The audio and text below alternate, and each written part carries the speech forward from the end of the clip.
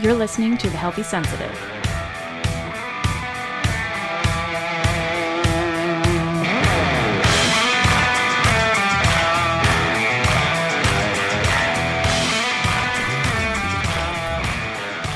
Hey everybody, and welcome to The Healthy Sensitive, a podcast for highly sensitive people who want to live their best lives without getting wiped out.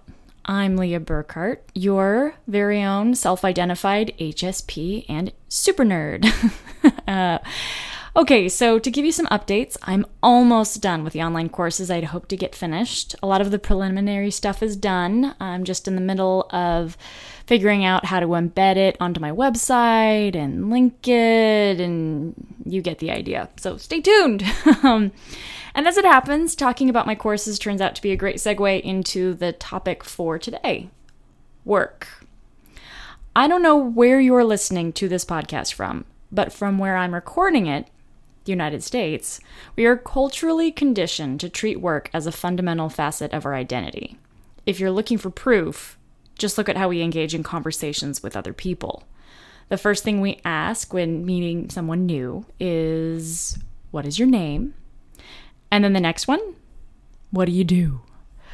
Which, when you think about it, is kind of a tricky question. At least it is if you're not culturally conditioned to understand what people are really asking. Because, what do I do? I do all kinds of things. I shower daily. I walk my dog. I brush my teeth. I write. I eat. I move my body. I spend time with friends. I also devote a sizable chunk of my time to work I find interesting. Part of that time is spent at a hospital working as a health educator. I also have a private practice where I coach clients and publish courses that I hope highly sensitive people and introverts will find useful. But really, that's not what people are ultimately asking, at least not most of the time, when they ask that question. What they are actually trying to discern is, how do you earn your money? How much of it do you likely earn? How much respect does that require me to pay you? In the Minimalist podcast, Joshua Fields-Millburn and Ryan Nicodemus break down work into 3 categories. You can have a job. This is typically something that just earns you money. You don't necessarily have any special link with the work, but it pays the bills. Typical examples might include waitressing or bartending or being a laborer, which is not to say that one can't also be connected to any of those jobs. I just mean that many people cite those as examples when they say they have a job, quote unquote. You can also have a career, so this is number 2, which is something you often have to spend a sizable amount of time to build momentum. You might have a career in law or medicine. You might have a career in business. In essence, a job is something that earns you money. A career is something that earns you money and is linked with achievement and or status. Finally, you can have a calling. A calling is something that one feels deeply connected to. You have a calling to become a teacher, perhaps. You might feel called to write. You can have a calling to help the homeless, which manifests in any number of ways. Or you might feel you have a calling to help highly sensitive people live their best lives. So, a job earns you money, careers earn you money and status. A calling may or may not give you money or status, but it does provide you with a sense of personal satisfaction. I make no claim that any one of the 3, by the way, job, career, calling, is intrinsically better than the other. I would argue that we all need a way to make money. Food is awesome, and those pesky grocery stores do insist they be paid for it. Those shisty, dirty rats. Just kidding. I also would just like to observe that truly highly functioning people, those that have a deep sense of satisfaction in their lives, tend to have a calling. But what does this have to do with highly sensitive people? In what way is a highly sensitive person's experience of work, quote unquote, unique, if at all? Well, basically it breaks down to 2 things. 1, highly sensitive people don't do well with being over-aroused. They tend to have a more sensitive sense of smell, and they are therefore more likely to be disturbed by strong odors. They don't tend to do well in, say, weird lighting. They don't work as well in loud and disruptive spaces. None of this means they can't make do with their work odors and communal office spaces. Many of them do just fine, thank you very much. But Maybe a better way of saying it would be to say that they do their best work when they have a serene work environment. This is also not to say that non-HSPs don't also like having a serene place to work. So please don't think I'm going there. They're just less likely to be affected one way or the other. Highly sensitive people, this is number 2 now. So that was number 1. They're sensitive, so they don't like icky spaces. Icky meaning over-arousing. Number 2, highly sensitive people don't tend to do well with work that feels like drudgery. They often report needing to make a difference. So making widgets might not necessarily be an HSP thing. Widgets being a word from economics, in case you're an econ geek like me. Their ability to see the big picture and understand complex problems makes them want to go out there and be a part of a solution. And the solution often isn't making more widgets. Just saying. Now, I know you're probably tempted to think right now, who in their right mind would ever want to work with a highly sensitive person? Who would ever want to hire them? I mean, so they need to have a Goldilocks work environment? Seriously? But be careful, because in all likelihood, if you aren't yourself a highly sensitive person, you probably work with, or even quite possibly for one. Remember, highly sensitive people come with some great assets. They're good at seeing the big picture and understanding complex problems. They're good at listeners. They're good at listeners. They're good at listening and often win the affection of many people in the office for that very reason. They're conscientious, which means they will work hard and long in order to get the job done and done well. Their sensitivity primes them well for empathy, which can be helpful in the office, as well as in areas that include business and marketing. I mean, how can you sell a product if you don't have empathy for your clientele and or your market? And they're risk averse, which therefore means they make decisions that are not likely to cause problems for the company. So let me give you an idea of what a more nuanced take on what an HSP very likely experiences. So to start with, HSPs are paying attention to everything. Or at least they're paying attention to subtleties in their environment. That's probably closer to say. Plus they're conscious. Obviously they're conscious. They're conscientious. This tends to make them excellent students in the classroom. Can you imagine it? You'll have students that don't like conflict and will therefore remain pretty polite. They pay attention to the content the instructor lays out, and they probably take terrific notes. Plus, they're paying attention to the teacher's mood, so they know when to ask questions and when to maybe save it for another day. As these students begin to excel in the classroom, teachers take notice. They encourage these students to take on increasingly challenging courses, which, because HSPs love to please, they do. What can start to happen at this point is that teachers may begin to notice not only the student's strengths, but they may also start to notice the student's sensitivity. In some cultures, that trait will be appreciated, even celebrated. China and Japan are excellent examples of this. In others, like I don't know, America maybe, it will be raised as a cause for concern. Teachers and parents may start to school the student on how to override their sensitive nature. They may encourage the student to continue to challenge themselves, be more outgoing, get better at putting yourself out there, toughen up your skin. Most of the time, FYI, this encouragement is done with only the best of intentions. So the students comply. This earns them a seat in college, where they likely only continue to do well, for now they can not only study, but they can study what they like, and in all likelihood have some more autonomy about when those classes are taken. Do I take evening classes, morning classes, etc.? Their success in college might even lead them into graduate school, where they can earn PhDs and or master's degrees or professional certifications degrees. They may be drawn to study the law, economics, business, philosophy. They win the favor of their professors either way with ease. Again, who wouldn't want a student who participates in class, shows up for every lecture, and scores well on the exams? This might then lead them to seek work in their field. Maybe they try their hand at law, business, whatever it was that they actually got the degree in, maybe? You name it. Because all that education didn't come free, and many of them probably had to take out student loans. So they go out hoping to find work that will pay those pesky loans off efficiently. This is where things get a bit murky. They may find that even though they might be good at their job, Maybe they struggle with adrenal fatigue and burnout.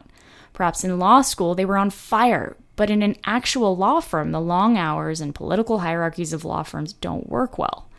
They may have gotten all the way through med school, which for an HSP, by the way, would be one hell of an accomplishment. But then decide that the life of an emergency room professional leads to compassion fatigue and, once again, burnout. It could also go the other way, just to be clear. So you might have a degree in accounting and become, say, an accountant. You make decent money, you don't feel overwhelmed, but you don't have a sense that you're really serving anyone. You aren't doing work that makes the world a better place, at least not in the way you would want to be improving the world. And this might not be true, just as an FYI. If you're a highly sensitive accountant and you love your job and you feel like you're contributing to your community, please don't think that I'm making any judgment calls on that. I happen to know a highly sensitive accountant who's, well, a stellar example of a contributor to his community. So, what this all encapsulates in terms of, what this captures is probably a better word, is the most common issue that HSPs have. They have a creative mind, a vivid imagination, combined with an ability to see the big picture. This leads them to craft wild and big ideas about how they could solve some of the world's greatest challenges. But executing their plans takes far more energy, especially when their more perfectionistic tendencies come into play, than they usually anticipate. So when they try to do the things they want, become a principal at a high school in an inner city, or case management for the homeless, or, you name it, they get burned out. Plus, it often doesn't earn them a paycheck that gives them the security they crave. HSPs are risk averse, remember, so they really like security. When they try and make a lot of money in their field, they usually can, but they might get burned out by long hours, stimulation, and or get burned out by, just boredom. So what are the solutions here? How can highly sensitive people find what satisfies their desire to give back while also satisfying the desire to have financial security and their desire to remain calm and happy? I mean, what a tall order, right? So there are some solutions that I'm going to cover here. Solution number 1, downsize your life. I know, downsizing. Of course I started with downsizing. Anyway, at least I live in a wonky culture.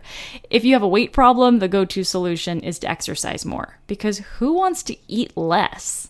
And when you have money problems, the first go-to is to make more money, not to spend less. But here's the problem. The more we exercise, the more hungry we get, and quite often the more we eat, which kind of cancels out all the progress that we might have made with, say, calorie deficits.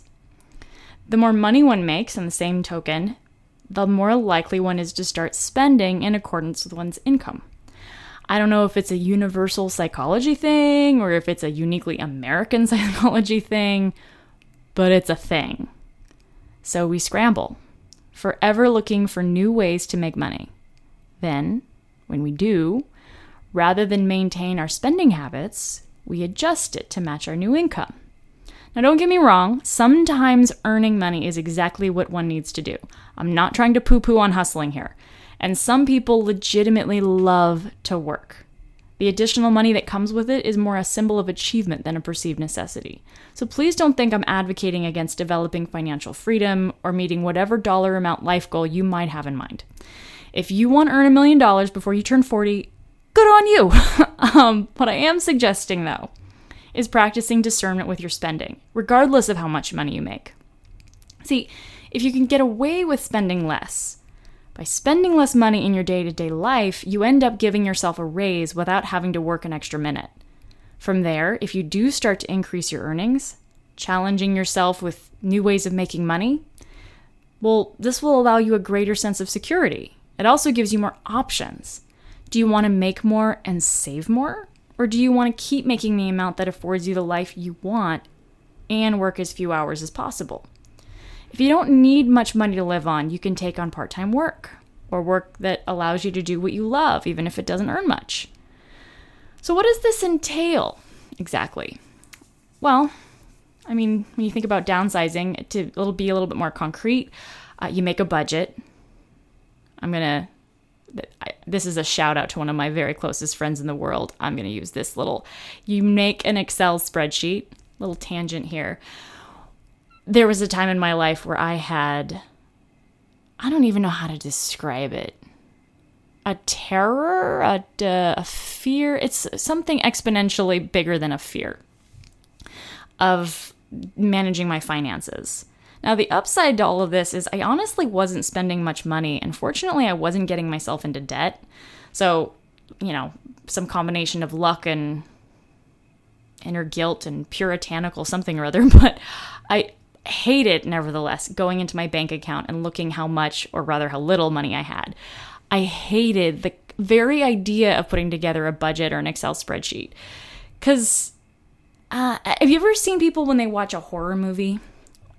It's the common, oh God, what am I looking at here? It's like a kid watching a horror flick. They've got their hands over their eyeballs and they're sort of peeking from between the cracks of their fingers. So that's how I was when looking at my bank account. It was this moment of just, come on, baby, drum roll, and it's positive! Woo! So at any rate, I was terrified of doing this. It took a lot out of me to get that particular habit started. So some of you out there, you're just like, what's the big deal? It's an Excel spreadsheet. But if you're anything like me, it can be kind of a mountain to go over. If you have any questions about that, please don't hesitate to reach out to me. I will give you all the empathy and love imaginable. Nevertheless, you do have to do it. So then, the next step, take a look at where you live. Sorry, you're getting a sense, that's my pup if you're hearing her. Gotta love her. Anyway, next step, take a look at where you live. How expensive is the cost of living relative to your income? Maybe consider moving, if that's even an option available to you. It's not an option available to many.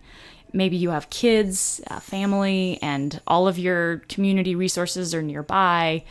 Maybe just moving in, because moving does require a certain amount of resources to execute.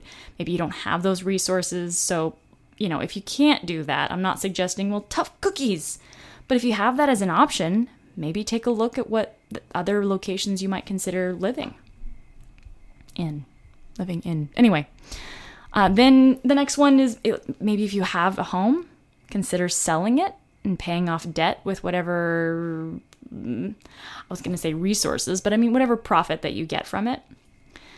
Get rid of stuff in your house that doesn't actually bring you joy. So downsizing doesn't have to just mean spending less and selling your house or selling all of your worldly belongings, but it might just mean taking a look around. How much of the stuff in your home right now is stuff that you love, that brings you joy? Get rid of it if it doesn't bring you any joy. And then get rid of your car if you can find an alternative mode of transportation. So this is what I'm talking about when I say downsize. And I want to be clear here. If you love your stuff, you look around and you're just thinking, my God, are you seriously judging me right now? I have enough to be dealing with without you telling me that what I've worked for and the little life that I've carved for myself now needs to be shrunken. I'm not trying to say that at all. It's about being deliberate. So it's the difference between, if you're hungry, certainly eat more because you haven't finished. Then there's satiety. You feel full, you feel satisfied, but you're not stuffed. And then there's stuffed. What I'm suggesting that you try out is finding the sweet spot of satiety, but with your finances, with your living space, etc. So I know I'm making this wildly simplistic, but I'm trying to give you an idea of what I'm talking about when I say downsize. Okay, so now let's say that you've done that and you're seeing some opportunities for improvement. How do you go about downsizing exactly? Yeah, sure, okay, sell my house, whatever, but how do I sell my house? Or, okay, make a budget. Well, what does that even mean? What is a budget? What should a budget look like? I would honestly rather hand the mic to those who are far more savvy than me on this topic, because there's plenty of resources that I've used in my time, and if you have any questions for me about what I did, or you want me to kind of give you an overview, I'm happy to share that with you. But some of the resources that I used, and potentially you, I think, might cherry pick different things. Number one, the minimalists. So I know I've made mention of them earlier. They put together an excellent blog article called Financial Freedom, 5 Difficult Steps to Get Out of Debt, Create a Simple Budget, Plan for the Future, and Regain Control of Your Finances. There's a link in the show notes, so don't worry about having to write that down. Number 2, I also listened to a podcast called Listen Money Matters, where the hosts discuss strategies for mastering money. They wrote a terrific article called Learn How to Budget Like a Pro, and just about any of their podcasts is super helpful in that realm. So again, link is in the show notes. Don't have to worry about writing it down. And if you're struggling with the emotional tug that downsizing stirs in you, like maybe it's not that you don't know what to do, it's the how, or it's the but it hurts part of you, consider looking at Dave Ramsey's article, Downsizing, Overcoming the Emotions. Link also in the show notes. So basically the bottom line on this, find out how much you can actually live on. What is an amount of money / stuff / whatever it is you need in your life to be happy? You may find that you can live quite easily on very little. What that can provide you is an ability to work fewer hours. Or maybe it allows you to take jobs that don't pay as well, but can still allow you enough to live on and put some away in savings. For HSP, the primary benefit of this solution, more often than not, is just increased time. You might not be able to afford a plush gym membership anymore, but you'll have plenty of time to do those nature hikes you love. You might not be living in a ritzy 4-bedroom house, but the reduced upkeep required of your 1-bedroom condo may give you more freedom to explore things outside of where you live. I know for me personally, I know I've mentioned this before, I lived in a 4-bedroom house in the Bay Area of California, and I was making good money living in the Bay Area, but I was still, my experience of it was that it was a struggle. I was in traffic for an hour and a half both ways to get to my place of work. It's 3 hours a day. Just, bye. And then I'd get home and I was making enough. I wasn't even spending a ton, but 50% of everything I was making was going to my mortgage. And I was doing okay. Like I was spending a lot of money on like gas. I was spending money on upkeep. I was spending money on fancy food and on going out because dang it, I work hard. I deserve these things. And finally, it just got to be too much because I didn't have the bandwidth to cultivate things that I really find meaningful. I didn't have the time to like feed the things that I value most. I've mentioned this before in previous episodes, but I would say my top values in life are health, my relationships. I value integrity. I value meaningful work. These are the kinds of things that I cherish. And I was still taking care of my health and I felt like I had meaningful work. So that wasn't the issue, but I don't know that I was really living with integrity because I was creating unnecessary suffering for myself. And as a health coach, that's kind of wonky. And as for my relationships, I don't know if I would say were all falling apart, but the romantic relationship I had fell apart, and I think a lot of it just had to do with compatibility, but a good chunk of it was also that we were both always exhausted. So I moved. I changed my life.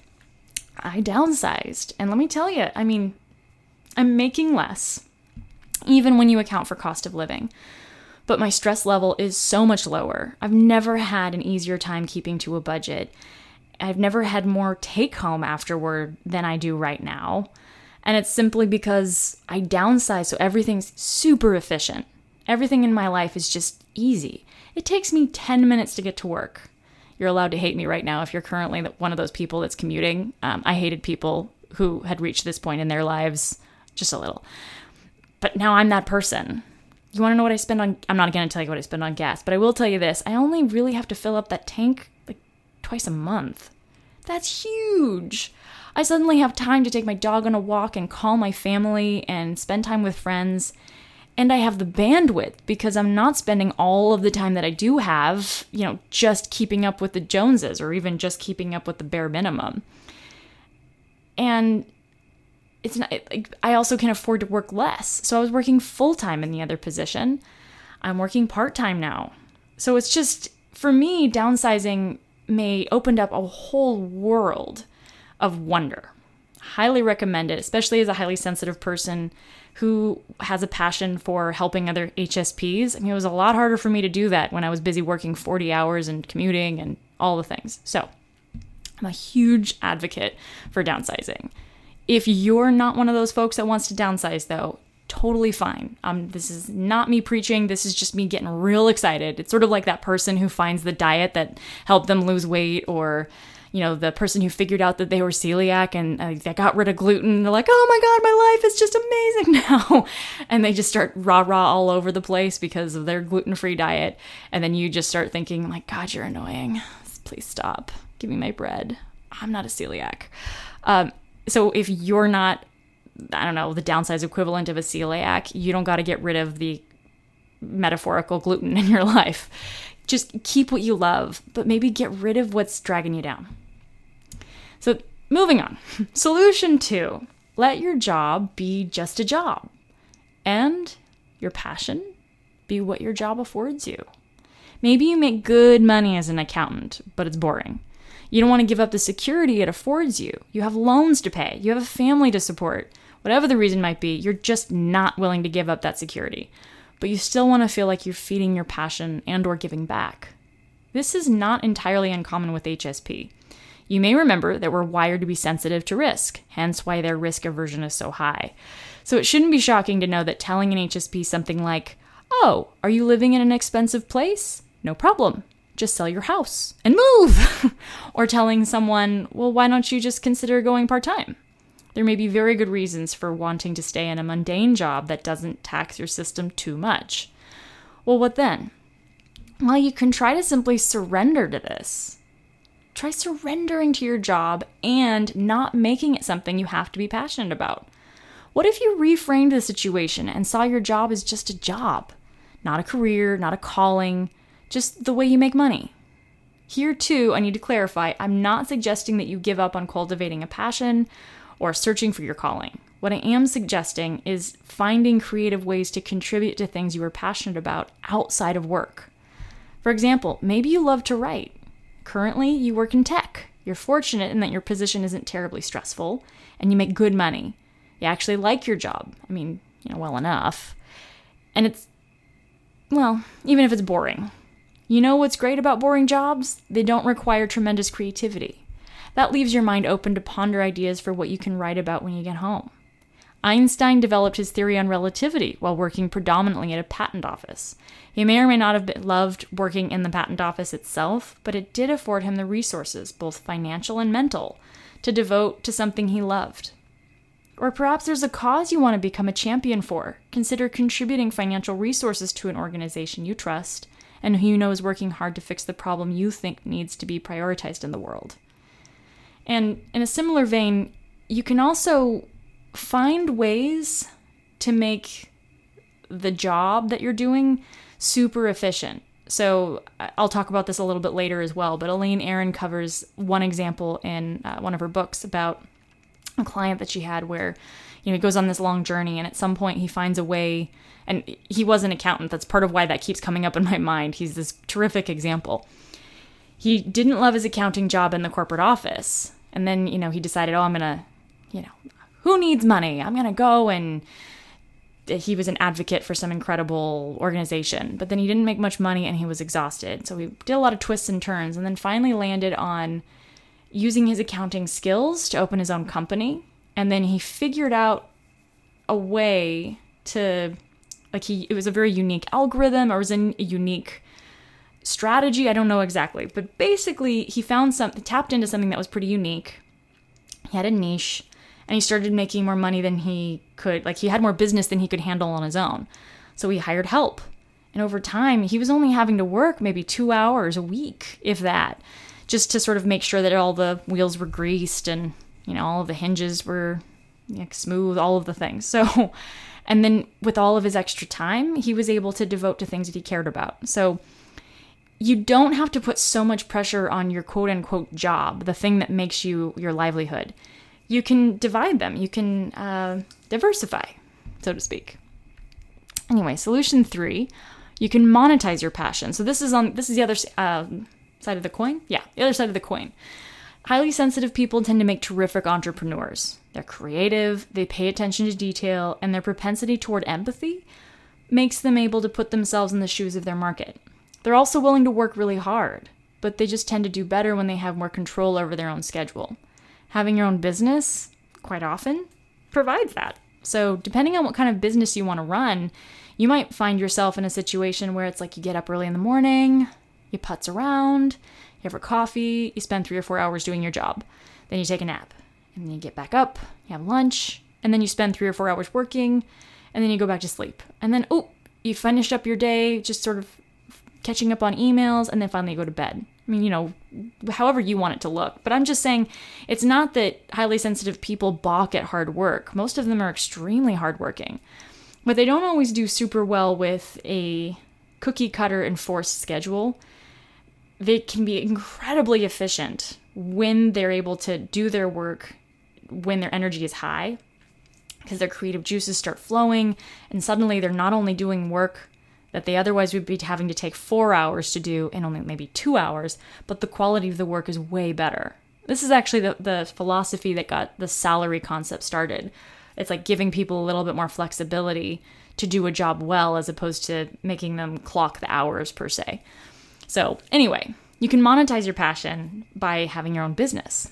If you're looking for a good resource on this, you might consider looking up Elena. I do hope that I don't butcher her name. Herdeckerhoff? It's in the show notes. It's spelled Herdeckerhoff. She's an incredibly lovely woman. She's got a TED Talk on the subject of being an HSP. Her presentation, called The Gentle Power of Highly Sensitive People, speaks on what it's like to be an HSP. She also hosts a website for highly sensitive entrepreneurs. It's www.entreprincess.com. Again, all of this is in the show notes. So, and then another terrific example of an HSP who's found a way to monetize his passion is a gentleman named Andy Mort. He has a steady podcast for highly sensitive people who want to cultivate their creativity and put it out in the world without getting overwhelmed. Notice that's a theme that keeps running through all of us HSP podcasters. And if you're looking for him, you can find him at www.andymort.com, also in the show notes. So, solution 4, embrace the possibility that you're a multi-potentialite. Many of us, at one point or another, were asked the question, what do you want to be when you grow up? There are plenty of kids who had an answer, anything from doctor to veterinarian, that was mine, by the way, or Superman. So some of those kids even followed through on their answer. I don't imagine the kid who wanted to become Superman did, but, maybe the kid who wanted to become a doctor did. Some of us maybe struggled, though. What if you really like working with numbers, but you also love music, and also books, and also teaching? And also, you get the idea. If this sounds like you might be a multi-potentialite. These are folks who don't have just one career track. They, at any given time, often have several things going at once. For some, this itch can be scratched by one place of employment. Hey, so long as they are allowed to work on a variety of different projects. Emily Wapnick speaks about this in her book, How to Be Everything, a guide for those who still, parentheses, don't know what they want to be when they grow up. And she talks about it in her TED Talk as well, why some of us don't have one true calling. For others, though, it boils down to having multiple jobs or projects outside of work. For example, you might work part-time at a school, you might have a private practice with a few clients, you may also teach Zumba, plus you do some gardening for yourself and maybe even for a few neighbors. Oh, and also you lead a book club on weekends. I don't know how many HSPs fit in this category, but those who I know who are vocal, they have a podcast and or a website dedicated to helping other HSPs, tend to be in this realm. I have a theory that many HSP who are multi-potentialites may also be high sensation seekers, which means they're sensitive to rewards as much as they're sensitive to risk. But I can't say for sure, as I honestly don't have enough data, and I, by no stretch of the imagination, am gonna make a claim to know what the other person, like any other person other than myself, is experiencing. But just putting that out there. At any rate, the challenge with something like this for an HSP is finding a balance that doesn't cause overwhelm. So remember, HSPs are known for being a bit conflict uncomfortable. the PC term I'm now going to use for conflict avoidant. They have a tendency to take on way too much. If they have several different jobs and or projects running, it can be easy to make the mistake to take on too much too fast and be miserable as a result. So how can you be an effective HSP multi-potentialite? First, it can help to diversify not only the number of jobs or projects, but the type of them. Don't have 3 jobs that all require a lot of networking, or all jobs that require mundane, mind-numbing tasks. Create a system where they're spending part of the time with people in a duration that fits your temperament, and a duration of time when you can retreat into a quiet space, whether people are also in that space with you or not. For those who like having security, you might consider working part-time in a larger organization, which tends to be a bit less volatile in terms of income stream, and maybe part-time doing something that has perhaps a greater risk, but also greater potential reward. Or you can try finding ways to develop passion. I remember when I was able to have coherent thoughts. Those were good times.